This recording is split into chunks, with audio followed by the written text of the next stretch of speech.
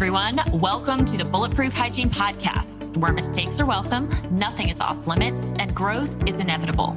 I am Sharisa Wood. I'm Brittany Steinman. And we are putting our brains together to bring you the tools you need to elevate your hygiene practice, build amazing team culture, and provide patients with the very best care. Our mission is to help empower and equip every hygienist to practice purposeful, profitable hygiene. We look to guide you on your journey toward career fulfillment by providing support, collaboration, and community to our profession. As two of the top producing hygienists in the country, we know firsthand that these things lead to sustainable and fulfilling practice and the happy side effect of high profitability. So let's get to it. Hi, everybody, and welcome back to another week of Bulletproof Hygiene. We are so glad to have you joining us, and we hope you're having a wonderful week of patient care. This week, the title of our podcast is Empathy 101. And we have talked about this a fair bit before, but we really want to do a deep dive today. I think we would all agree that in a profession where we share a lot of bad news, honestly, daily, multiple times a day, informing our patients in a loss of their measure of health, which may have long-term ramifications, overall health risks, and costly solutions, we tend to face a lot of skepticism, pushback, and denial. And it's really easy to take on the mentality that our patients don't appreciate what we do for them, they don't value our time or expertise, or that they don't trust in or believe us. We've talked about this in the past, but in order for patients to own their conditions and move forward with treatment, there are often feelings of grief as they accept the diagnosis they've been given. This often looks like denial, anger, frustration, mistrust, arguing, doubt, or bargaining. And as clinicians, I think it's really easy to take these responses personally and feel like they are attacking our credibility. But the reality is that those responses mean they're internalizing what we're saying and hopefully showing them, which is a good sign. Difficult emotions are not problems to be fixed. And I want to say that again. Difficult emotions are not problems to be fixed. They're experiences to be validated. When someone you care about is suffering emotionally, it's really natural to want to alleviate that suffering and help them feel better. And so this isn't when we've got to step in with empathy and help them process the information they are receiving. The truth is that empathy and understanding must precede advice and problem solving. Patients aren't ready to accept solutions for bad news if we're not coming across as understanding and empathetic. It almost, I feel like, feels militant if we're saying, well, you have this, this, and this, and you got to do this. Yeah, no one's ready to solve the problem if they haven't fully processed and accepted the problem yet. Right. That's just human. And I think when we're giving information, we already know what the solution is, and it's very human nature also to rush to the solution and be like, well, I can fix it for you. Don't worry, I can fix it. But we don't want other people to feel bad. That's part of what it is. But also we're like, but I have the answer. I want to tell you what the answer is kind of thing. Right. And that just doesn't help anyone. We can't force anyone to process anything faster than they do. Yep. We don't have control over that. And I think sometimes we try and make someone process something faster or almost pressure someone by offering a solution before they've come to acceptance of their condition, because we almost feel inadequate if they don't accept their problem and move forward with treatment. So it's almost like it's multi-pronged, we want them to feel better, but I also want to feel good about myself. I did the right thing and I was successful and got you to say yes. But at the end of the day, we don't have control over how quickly or how slowly someone arrives to yes, or whether or not they ever do at all. They always have a choice to make, Right. It is. It's kind of like this weird seesaw we're on of wanting to feel okay, but wanting us to feel like we're okay. Right. Yeah. Yeah. Agreed. So before we dive into empathy and learning how to be more empathetic, I think we've got to understand the difference between sympathy and empathy. And admittedly, as an adult in midlife, this is something that I didn't really bump into, but for a couple of years ago, I never really thought about the difference between sympathy and empathy. Mm-hmm. And I think it's really important for us to understand that as we're thinking about this context. So sympathy is identifying with the feelings of another person, but not necessarily sharing in those emotions. It really has an element of feeling bad or sorry for someone else. Mm-hmm. Versus empathy is the ability to understand the emotions that someone else is feeling and being able to identify with them. So it's sympathy is feeling for someone, you feel bad for them, versus empathy is feeling bad with someone, or not necessarily bad, but whatever the emotion is, you're feeling it with them versus for them. So sympathy allows you to see someone else's situation from your perspective, whereas empathy allows you to put yourself into someone else's shoes. So some easy, quick examples of the difference between the two is, so for sympathy, you might say, gosh, I feel so bad for you. Whereas empathy, you might say, I've been there. I know it's really hard. For sympathy, you might say, oh, poor you. And empathy, you might say, I can understand how this feels. Sympathy would say, I'm so sorry that you're in pain. And empathy would say, I feel your pain. Sympathy gives unasked advice. And empathy listens. Sympathy says, I know how you feel. And empathy says, I feel how you feel. And something that was really impactful for me, I'm a visual learner. And so I saw this picture and it really resonated with me, the difference between the two. And sympathy was a picture of someone who had fallen down into the bottom of a hole. And they were sitting there, with their hands on their knees, looking obviously like they were really distraught and maybe crying. And the sympathetic person was standing up at the top of the hole, mm-hmm. calling down and saying, hey, I hope you're okay down there. And then the empathy picture was the same scenario, except the person up top had crawled down into the hole with them and said, hey, I'm here with you. Let's get out together. Mm-hmm. So I just thought that was really an impactful visual. And I think, we can kind of morph that into a visual for our operatories and what we do with our patients every day. Instead of at the top of the hole saying, hey, you got this, this, and this going on, and we can do this, this, and this, and it'll cost this, this, and this, and it'll take this much time. I think instead we, say, hey, we've got this going on. Let me get in that hole with you and really delve into what that means for you and how you feel about this and what your goals are. And so we can get out together and map the best plan for you. So 10 reasons why empathy matters. First, it helps us feel connected to each other, which is really important because that's obviously what we're trying to do on the daily. It empowers us to move through life's obstacles, which again, we are doing on a daily basis. It permits us to sit in our feelings because, again, having those feelings is important for the stages of acceptance. It allows us to feel seen and heard. It repairs fractured relationships. And honestly, this is an important one for us as clinicians. I've had so many times. I had this week a new patient who came to us because he said he'd been seeing the same provider for multiple years and just didn't feel like what they were recommending was needed. He just didn't feel like they were trustworthy. They didn't communicate well. And so he was seeking out somebody that would see and hear him and spend the time to listen to his goals and really help educate him. So that's super, super important for us. It brings unlikely groups together. It encourages forgiveness. It forces us to see each other on a soul level and connect in that soul place. It overcomes shame, which we know a lot of patients come in with if it's been a long time and they're embarrassed. We've had those patients that don't want to smile. And it aids in healing. And again, I think that's important because we've had a lot of patients who've been through some serious dental trauma in the past.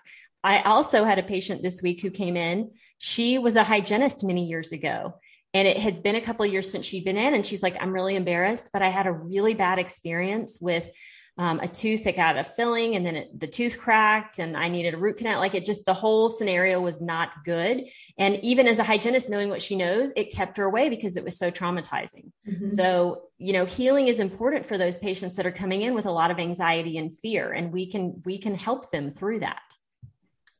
Contemporary research often differentiate between two types of empathy. So there's active empathy, which refers to the sensations and feelings we get in response to others' emotions. And this can include mirroring what the other person is feeling or just feeling stressed when we detect another's fear or anxiety.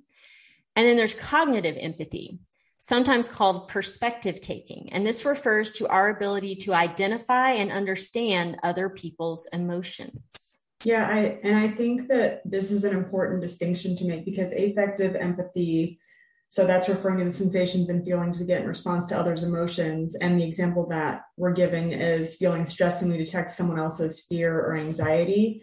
I think if you're naturally a more emotional person, more of like an empath kind of person, this can be overwhelming.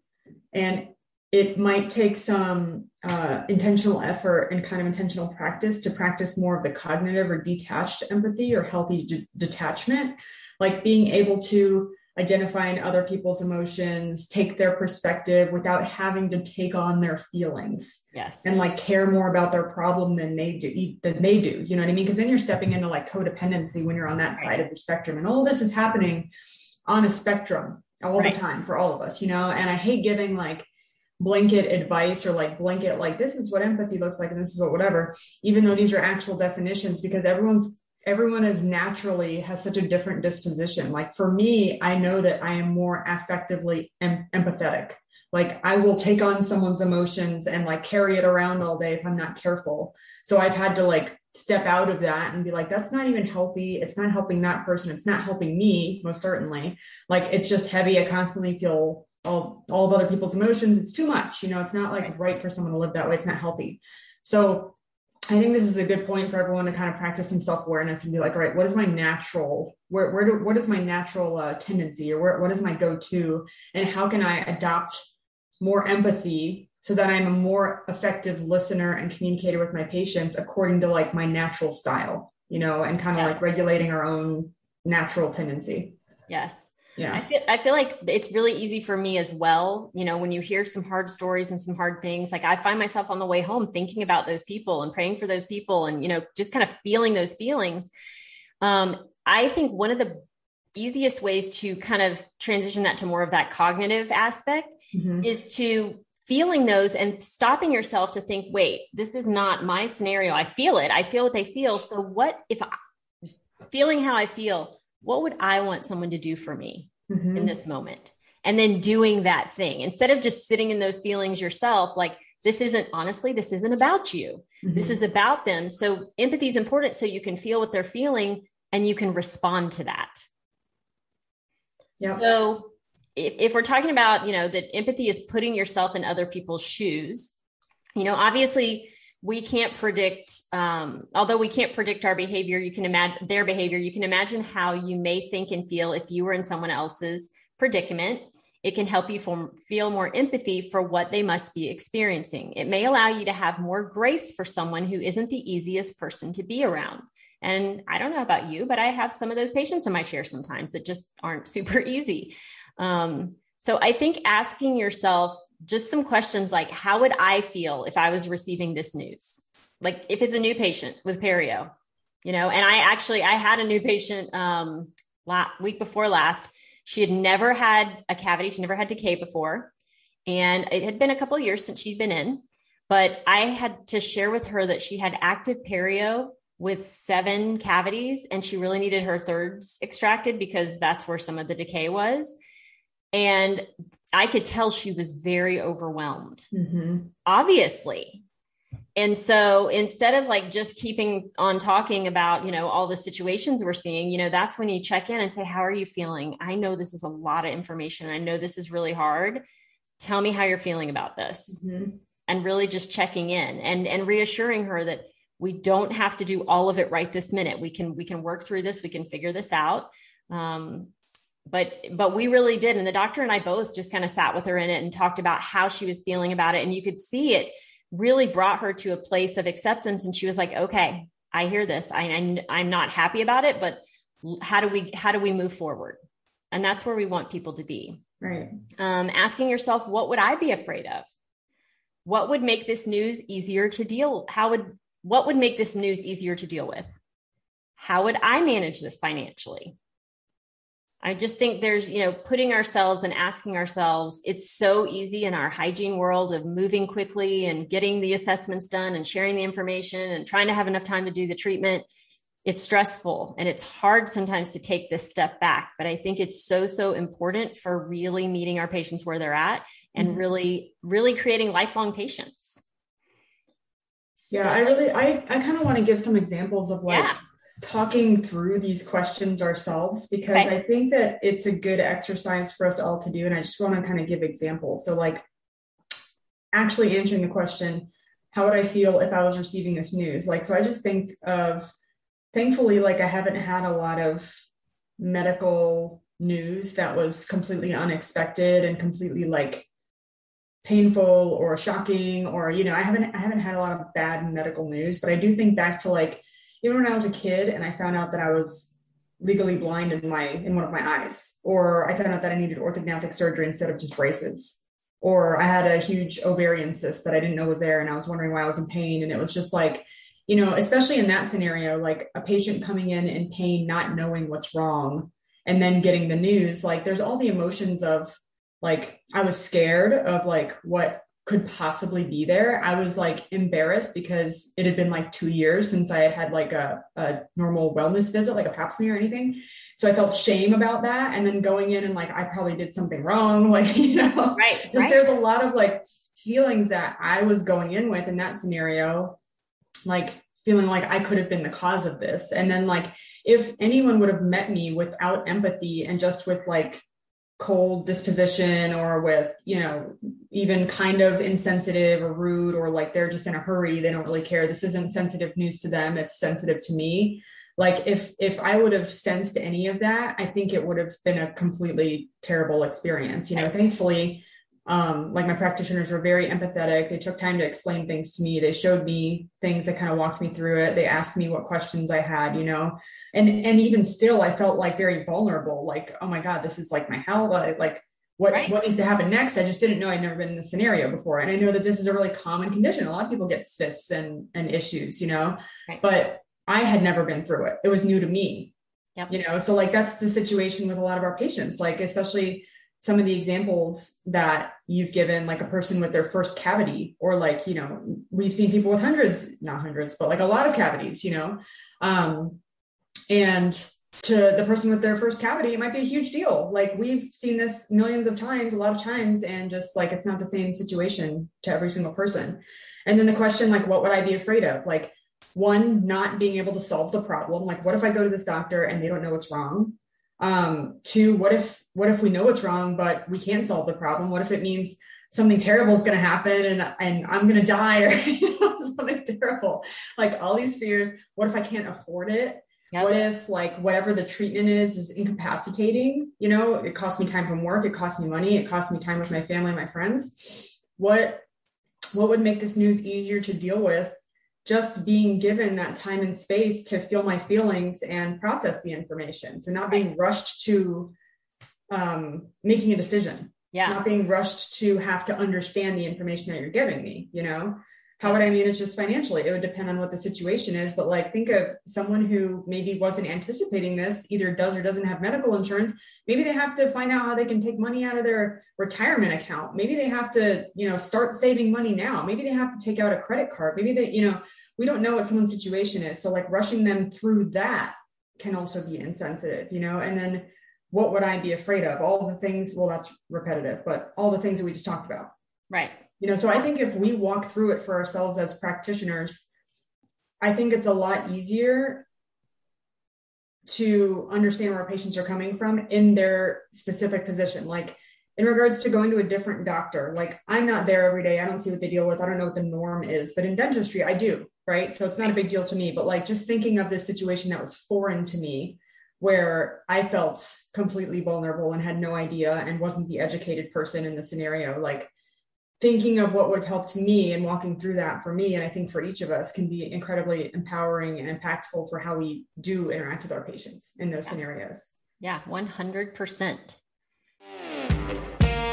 Hey, Bulletproof Hygiene listeners, we have some big, exciting news. We are proud to announce that our 2022 summit is happening in Nashville, Tennessee, June 3rd and 4th. Come join us for a weekend of growth, learning, and collaboration. We'll be taking deep dives into team culture, leadership, hygiene systems, and patient care and education that bring fulfillment, career success, and practice profitability.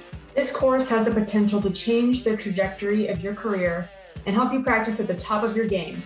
If you missed us in 2021, trust us, you don't want to miss this. Visit bulletproofsummit.com to get all the details and reserve your spot. We can't wait to see you there. So we want to give some steps for what empathy looks like and how we can practice this really well. And the first is asking open-ended questions, because we did a podcast not long ago about making assumptions. And we know it is so easy to assume that we know things that we really don't know. So instead of being curious and open-minded, we don't always leave room for people to really tell us about what's going on with them, because we make assumptions based on our personal histories and or their old patterns. And this approach shuts down communication and sometimes the ability to be truly empathetic. So asking open-ended questions, like you're sitting there talking to a patient, you're sharing, all of this information, just checking in. How are you feeling about what I'm telling you today? What questions do you have? I know I just gave you a lot of information. What are you thinking? What do you have, what do you need me to answer for you? How can I make this easier for you? That's a great question. How would you like to move forward? I always say that giving the patient the control is everything. It is their mouth. We work for them. So when you give them all this information, letting them kind of lead and guide it. Like, hey, where do you want to go from here? How would you like to move forward? And what concerns do you have about this? That's a great one. If people are don't seem to be jibing with what you're saying, if they seem checked out or not really engaging, that's a really great one. Is, hey, tell me, do you have concerns about what I'm telling you today? And being quiet and letting them answer. Yeah. And I want to say back to like us making assumptions based on our past experiences, like that's not a wrong thing. Right. At all. It's natural. It's very natural. It's very natural. And it's like, we're constantly having to make quick judgments every single day. So we have to make judgments. Like, do I want to go left or right? Based on my past experience, when I went this route, it was good. And when I went this route, there was a ton of traffic. Like, we make those decisions all the time, every single day. So it's not wrong to do that, as long as we're actively like thinking of the fact that there are other options that could be the case also. Like, there are other avenues that could be better. Like, so coming to everything with that awareness and like with our past experiences in mind, but with the God, my brain's working at half speed today. Sorry. With like the realization that there could be alternative things, or there could be other things. Got it. Yeah, absolutely. And we'll know better once we ask those questions and fill in those things we don't know. 100%. So obviously, if we're going to ask open-ended questions, then the next step would be listening deeply. And active listening is a skill, honestly, that few possess. As our attention spans become shorter, we have lost the art of giving undivided attention to each other for more than 90 seconds at a time. When we allow ourselves to be fully present for one another, we enhance our capacity for empathy. Listening deeply means listening with your whole being. Pay attention to what is being said and not said, and watch what one's body language is also saying.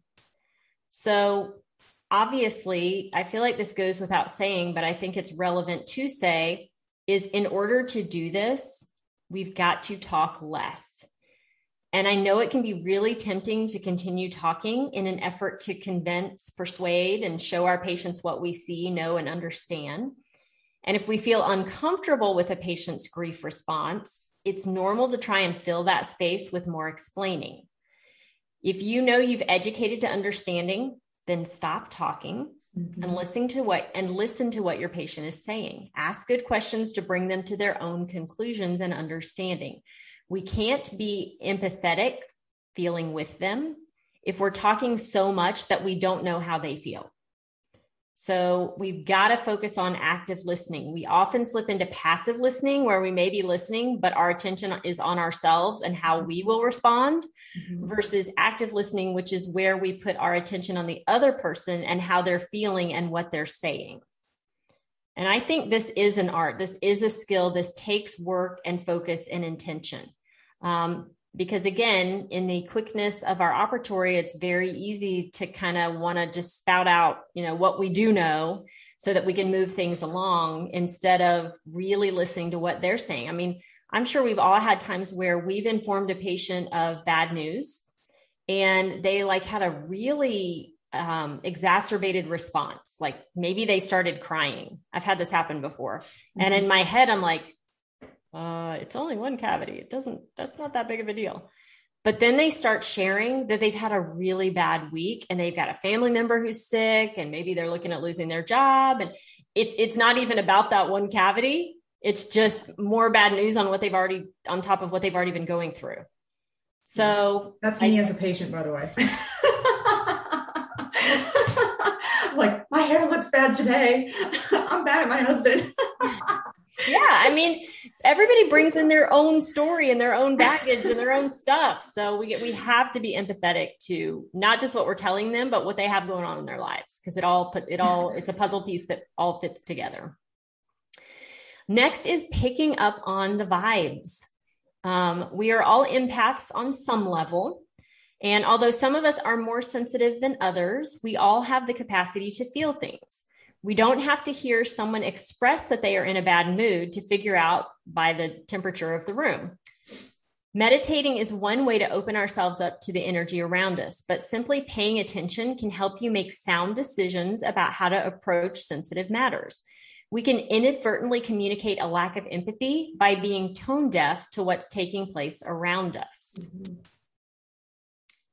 And, again, I know it's really easy to just kind of gloss over. And especially, I have developed a lot of verbiage for our team to use. And that is to facilitate us, working in a timely manner and being able to communicate information effectively and concisely. But we have to be careful that we don't just rush through that. And it's, it is never a cookie cutter approach. Right. It's not, this for every single patient. Like, you see 8 patients a day, every single encounter is drastically different. Mm-hmm. And even though we might use similar verbiage and information, it has to be tailored to each patient. And I think just reading their vibe, reading their body language, listening to their tone of voice, are they making eye contact? Do they seem engaged? All of that's really, really, really important. And rushing can prevent us from doing that. Yeah. And I think that this is a really important point because we are all on a timeline every single day. And going back to the fact that this is all familiar information to us that we're constantly presenting over and over, maybe in pivoted or slightly different ways, like we're presenting differently per patient and for their needs and per how they learn and how they process information and how emotional they are. But rushing can foster mistrust and skepticism. Such an important thing to remember, especially for people who are naturally fast-paced, like you and I are both fast-paced, like we work quickly. And that's like a personality thing too. I just had a culture index training and learned about like different people and how our paces differ so significantly. But like, if you're naturally a quick person who's less patient, like when you're talking to a person who is slower paced and they have more patience, or they just move more slowly, they want to process things and take more time. Rushing, it can really harm the relationship between you and that person. It can kill the rapport, and it can kill like their willingness or ability to process the information that you're trying to give them. So taking a step back, taking a pause, not getting treatment started the same day in some instances is like the best thing you can do for that patient. Yeah. Well, you just said a really important sentence. I feel like you said rushing can foster mistrust and skepticism. Mm-hmm. And in dentistry, mistrust and skepticism are 2 of the biggest roadblocks to patients moving forward with treatment. Yeah. It's the 2 things that we cannot afford. Yeah. So slow down, mirror and matching. We talked about that before. If you have a patient that just is a little slower in how they speak and how they are processing, you got to slow down with them. It's really important. Mm-hmm. I think another way to really practice great empathy is to find commonalities between yourself and others. And honestly, this takes getting to know your patient and what they value. This is where mirroring and matching come into play. We've got to intentionally make connections with our patients as we progress through our appointment. And we can do this by sharing what we have in common. And we said many times before that people tend to like people that are like them. So spend your appointment time engaging your patients and drawing similarities. And this is an art and obviously takes practice. And so if you have a patient that is really nothing like you, obviously this can be hard, but you can still put yourself in their position based on what you're telling them. So asking yourself how you would feel if you were being told these things. I do want to talk about what empathy is not, because I think it's easy to fall into some of these patterns. So I think it's important to think through these as well. Obviously, empathy is not telling people how they should feel. Showing empathy means making room for people to be where they are and who they are. Even when you have a strong opinion about how someone should or shouldn't feel, empathy is allowing a person to express their feelings without judgment. There is no should when it comes to feelings. We feel what we feel, and we are allowed to do that. So when we start dictating what a person should be feeling, it can cause them to shut down or feel shame. And this is a big deal in dentistry. And I've heard providers do this before, where they'll say, oh, it's not a big deal. I mean, it's just one filling, it's not very expensive. It won't take very long. And you just totally undermined anything that patient was feeling. Right. And if sorry, continue. No, go ahead. No, what I was thinking is, whenever we get to the point where we're feeling shame about something, like try and think in your own life when feeling ashamed of yourself has ever empowered you to take action. Like probably never, you know what I mean? Like shame is disempowering. Like it takes away, it is like a shutdown emotion. It's not like a let's move through this and let's problem solve and let's whatever. So if we are, we often shame ourselves for feeling our own feelings, and that keeps us stuck in those feelings like even longer than we otherwise would. Like if we could just accept like our own grief, our own mourning, our own anger, our own sadness, our own whatever, like if we could accept that instead of judging ourselves for feeling that way, we would just move past those emotions. Right. Like, so imagine if we did that for our patients. Like the second that we tell them, you shouldn't feel this way, the way that you feel is wrong, like they're done. Like they're not going to move forward. They're not going to be empowered to make decisions, like maybe even at a future appointment, because you've just lost rapport with that patient. Right. So like adding shame to our emotions doesn't help us. Like we can do a couple things with emotions. Like the quicker that we can accept our feelings and just process them and just be where we are, the quicker that we can move into other feelings and have other experiences and be present in those other experiences. Like the more we have judgment around what we're feeling and where we currently are. And like that feeling of like, I'm not in the right place in life. I'm far behind other people. I'm too far ahead. I'm too this, I'm too that, whatever. That keeps us stuck. So like just being able to move past and just say like, this is okay for me to feel sad. It's okay for me to feel sad. It's okay for me to not know what to do right now. Right. It's okay for me to just feel this way. This isn't a self-pity thing. This isn't a victim thing. This isn't, I want to stay just sitting in my dirty diaper. This is like, I feel this way. I accept that I feel this way. One day I won't feel this way. Let me look at what I can do to move forward. Kind of thing. While I am feeling this way, it's all okay. Like one of the most powerful things I ever learned to do through like a therapy type of thing was saying, I feel blank and I'm okay. And I'm okay. So like you can be sad and okay and still functioning and still having life, and you feel sad. It's okay. Right. So just like learning how to do that and function and process and move forward and enabling our patients to have that opportunity too. Yeah.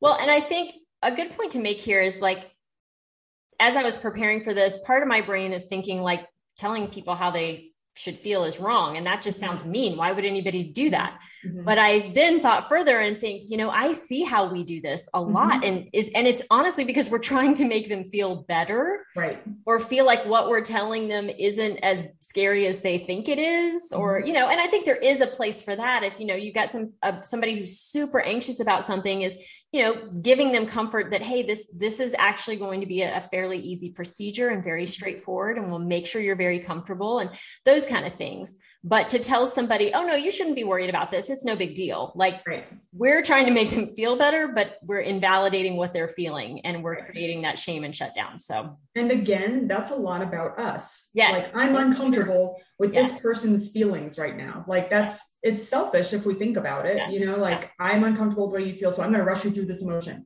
Like, hurry up. You shouldn't be feeling that way. You're making me uncomfortable. Yes. Yeah.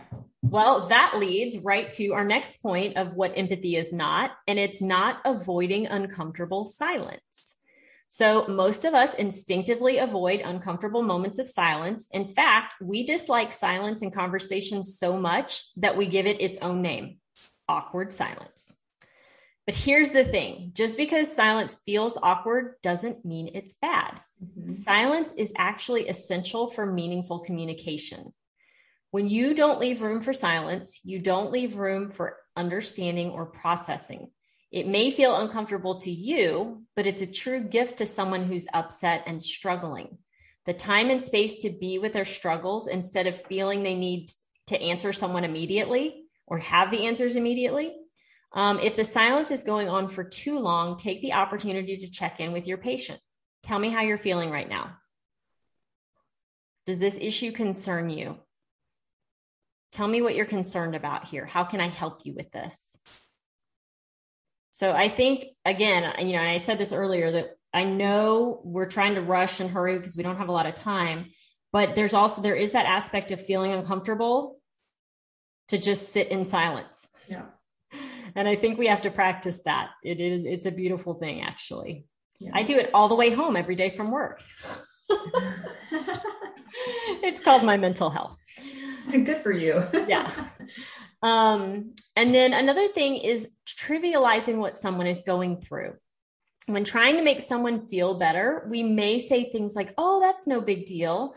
And although you may think you are helping, remarks like this may make light of an issue that feels really big to someone else. And empathy is not minimizing someone else's feelings.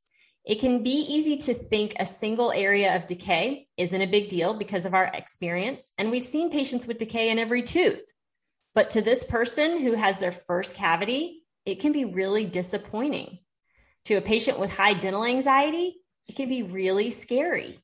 And to a patient that puts a high value on their total health and wellness, it can be really depressing.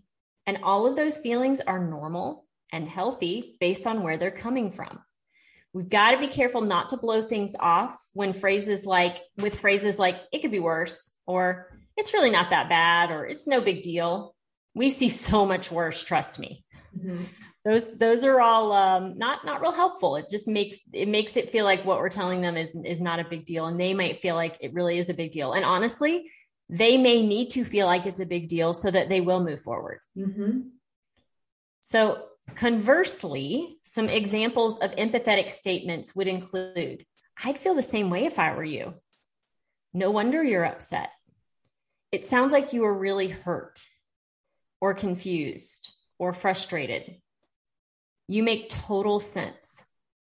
I support where you are right now. That hurts me to hear. Oh, wow, that sounds really terrible. I wish I could have been with you at that moment. I'm here with you. I wish you didn't have to go through this. I understand how you feel. So those are really great statements you can make when you're trying to step into an issue with them. Another way that we can be non-empathetic is trying, and I know this is going to sound odd because we exist to fix problems, but trying to fix someone else's problem. So as well-intentioned as you may be, trying to fix other people's problems is not a display of empathy. Although resolution may be welcomed, empathy is less about the solution and more about appreciation for the circumstances at hand. Yeah. It goes back to wanting to be understood. Yes. Like before we start problem solving, wanting to feel validated and know that someone hears us and sees us where we are. So I think this is like a very common like relational struggle. Like when you tell your spouse or you tell your best friend like about your terrible day or like your terrible minute, your terrible hour, whatever it was, a bad experience that you had or something that you perceived was like traumatic or embarrassing or sad or whatever. And they're like, oh, well, let's fix it. instead of being like, oh, wow, that's really hard. Like, are you okay? Like, do you want to talk about this more? What do you need right now? We jump to like, oh, you have a problem. It's loving for me to solve it for you. Like when we start, first of all, when we skip over that validation part, the person usually can't hear what we're saying anyway. Like they're not ready to hear solutions. They're not even like emotionally ready to get there yet or to go there yet. Like maybe they are, if they're asking you for a solution or for your opinion or your advice or something, that's a different situation. But like making sure that that's where the person is before we start talking about those things is important. And what I have learned, like I come from an interesting like upbringing where there was a real like lack of boundaries. You know, when I grew up, there was a lack of like, this is where I begin and you end. This is where my responsibility ends and you begin. This is where my emotions end and you begin. There was a lot of like blurred, you know, like lack of boundaries, lack of understanding of who I am and independence and people's identities and things. So it made this really, really confusing. And I learned that love was like solving your problem for you and caring more about your problem than you do and doing things for you. Like, that is not, it's not loving. It's not empowering. It doesn't help the person. You know, that's kind of like giving a person a fish instead of teaching them to fish, you know, like when you, it's similar to that, you know, like whenever I'm caring more about your problem than you do, or more about trying to fix it than you do, we've stepped into this place of codependency and it's not good for anyone. Like no one's learning to fish. No one's actually solving a problem because no one has validated the problem in the first place, you know? So it's like, stopping trying to fix a person and remembering that their current situation or their current feelings don't need to be fixed until they're ready to fix it. Right. Like they've got to want to fix it. It's like trying to help an addict who doesn't want help. You can't help them. You can't help someone who isn't ready to be helped. Correct. And it's okay. You know, just taking that realization into these situations. Yeah. And I think when you prioritize problems over people, you make people feel like problems. Yeah. 100%. And eventually, obviously, especially coming to us professionally, people may want to take advantage of our brilliant insights and stellar problem solving abilities. But in the moment of acceptance and realization that there is a problem and, you know, letting them feel through that when they're scared or mad or upset, they usually just want to be heard. And they want to feel like you're there for them and that you understand. They want to feel like they're not alone in their suffering. So when you immediately jump into problem solving mode, it's invalidating. It makes people feel like they're the problem or that it's wrong for them to be having problems. Mm-hmm. Your analysis might be technically correct, but that might not be what they need at that moment. Yeah. And when people are struggling, they want connection, not information. I want to say that again. When people are struggling, they want connection, not information. Mm-hmm. So when you've shared some bad news with that patient and you can see that it's not going over well, you're reading that vibe and you can tell they're having a hard time, stop sharing more information and check in with how they're feeling about things and be empathetic toward that. If you want to be more empathetic, put your problem solving abilities on hold and focus on the person across from you and what they really need. Difficult emotions are not problems to be fixed. Brittany just said this, and I totally agree with it. Their experiences to be validated. And when someone you care about is suffering emotionally, it's natural to want to alleviate that suffering and help them feel better. And obviously, as healthcare providers, we are here to help fix issues and solve problems. But empathy and understanding must precede advice and problem solving. Don't try to fix it until the patient has owned it and asks about or welcomes solution. Another thing that empathy is not, and we're very good about this, just in human nature in general, is making someone else's issue about you. And again, we talk about this all the time. When patients say no, we tend to internalize that and make us run it through the me filter of, well, I'm not enough and I didn't say the right thing and I didn't do enough and they don't like me. Don't do that. It's easy to think that we know what a person is experiencing because we have been through something similar. Mm-hmm. To help, we forget that everyone's experience is unique. Although you may be able to relate, it doesn't make you the authority on the matter because the individual in distress may still be experiencing the situation differently. For example, two people who have gone through breakups may have completely different reactions, although the circumstances surrounding the breakups were similar. Right. And so this can be kind of tricky, I think, to navigate, because we know that people like them. So I think that we want to be like, oh yeah, I experienced that too. Like, I'm like you, we're alike here. And we're trying to maybe build rapport. But I think it's important to do that. Like when a person is in a place for that, or like when they've moved into the place where they're open to hearing about your experience now. And I think that, we do, just like we use our past experiences to make judgments about what's going on right now, instead of getting curious and asking questions. It's easy to assume that like, oh, I've been through this experience. I know what you're experiencing. This is exactly how I handled it and what I wanted in this experience. And while that's all valuable information, it's important that we continue to be curious and see like, okay, do we actually have as many similarities in the situation as I'm thinking we do? Right. Like maybe I can, ask more questions, be like, what are you thinking? What are you feeling? What do you need right now? Because it might not be the same as what I needed in that scenario, or what I was thinking in that scenario, or what I was worried about in that scenario. So just, it's again, like a balance and like a balancing act. It's a learning curve. We're always going to make mistakes because everyone is so different. Like in communication, it's always going to be a learning experience, but just knowing that we shouldn't jump to, yeah, I've been through this too, so it was exactly the same. Yep. It isn't the case either. Like we can share, like I had a similar experience, or I, have been through something that reminds me of the situation, if a person's ready to kind of hear that. But just remembering like everyone is unique. We have similarities. Doesn't mean that I totally get it and understand without having to ask any questions. Right. Maintaining curiosity in all of this. There's part of me that wants to put a really pretty written sticky note in the back of my operatory behind where my patient can see it that says, it's not about me. Mm-hmm. I think we constantly need that reminder. Yeah. And then lastly, obviously empathy is not being unresponsive to someone's pain. We all operate differently when it comes to identifying, verbalizing, or expressing what we feel. Emotional intelligence varies according to several factors, including gender, cultural background, upbringing, trauma history, age, and genetic predisposition. And although you may have a hard time expressing empathy verbally, you can use nonverbal cues to express, I'm here with you. Being unresponsive to someone's pain can be viewed as cold. Mm-hmm. And unfortunately, pain is sometimes unavoidable for our patients, depending on their conditions and scenarios. So thankfully, with today's technology, we have a lot of options at our disposal to help minimize pain and discomfort.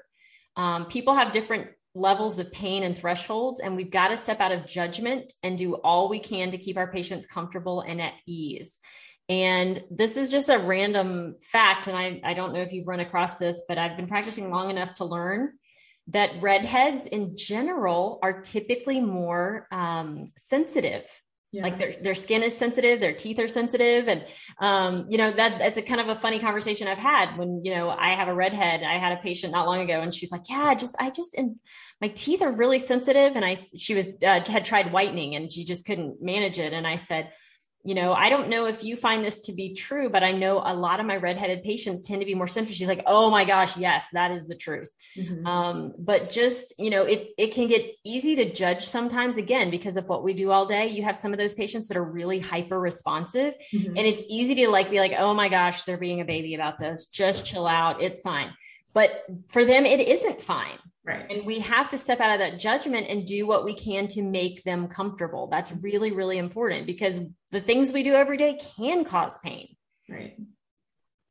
So I just think that, empathy is a beautiful way to connect to others and show that we care about each other.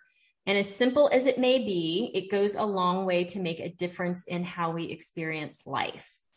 And I know that's why we are all here. If you are taking the time to listen to our podcast, obviously you care about what you do, and how you, relate to your patients and connect and care for them. So hopefully this has been helpful to everybody in just kind of thinking through how we can be more empathetic and how we can meet our patients' needs better. I always want to roll this into saying, use this on your team as well. I mean, this is really a life thing. All of these are important for all of life. Brittany, do you have any final thoughts for us? I mean, I don't think so. This has been one of my favorite episodes because I love, like you, I love psychology, and I love learning about how to communicate and how to like build relationships and understand people better, you know? So I think it's been incredibly insightful, and I hope that it was insightful for everyone, you know? I think this was a really important episode, especially for anyone who's been practicing a long time, because we become, I know speaking for myself, like desensitized to some things, you know, to people's pain and to how sensitive a person is and their pain thresholds and like, you know, different responses to different scenarios. And I can think of some situations where like I totally have like passed judgment and have realized like, wow, that person, they were just having their own experience. You know, it wasn't about me. It wasn't about the 10 people before them who didn't react the same way or respond the same way. It is about, you know, each individual person. And I think it's a really great reminder for us to just remember this, like we're all humans, remember our experiences, like in places where we've been uncomfortable, and remember that the dentist is like a foreign place for a lot of our patients. Yeah. It's not their home where they go to every day for work, and they're not familiar with all the things we're talking about, you know? Absolutely. Yeah. Well, on that note, I want to say that, you know, obviously we're talking about how to connect with others better. Mm-hmm. And on that front, we would love to have you come connect with us either in person, which is the best way, at our summit in Nashville in 2022. It will be June 3rd and 4th. You can go to bulletproofsummit.com and get more information on that, or come join us on our Mighty Network. It is a free app. You just download from the App Store, Mighty Network, and then search Bulletproof Hygiene and come get to know us. There's a lot of you who have joined up with the network, but I haven't heard from you yet. We want to hear from you. We want to know, what do you want to hear more of on the podcast? Mm-hmm. You know, what topics do you want to cover? What are you struggling with? What are you winning at? We really want this to be a community thing, that we're all pushing each other forward and growing and making the dental community awesome. So we hope that everyone has a great week. Thank you for your time today, and we'll see you next time. Bye-bye, everybody. You guys, have a great week. Thanks for joining us for this episode of the Bulletproof Hygiene Podcast. We hope you've had as much fun as we have. Don't forget to click subscribe for a lot more where this came from. We appreciate your support and promise to keep the hygiene gems coming. Keep track of upcoming Bulletproof Hygiene events by visiting bulletproofhygiene.com or download the Mighty Networks app and search Bulletproof Hygiene to stay connected. We want to hear from you.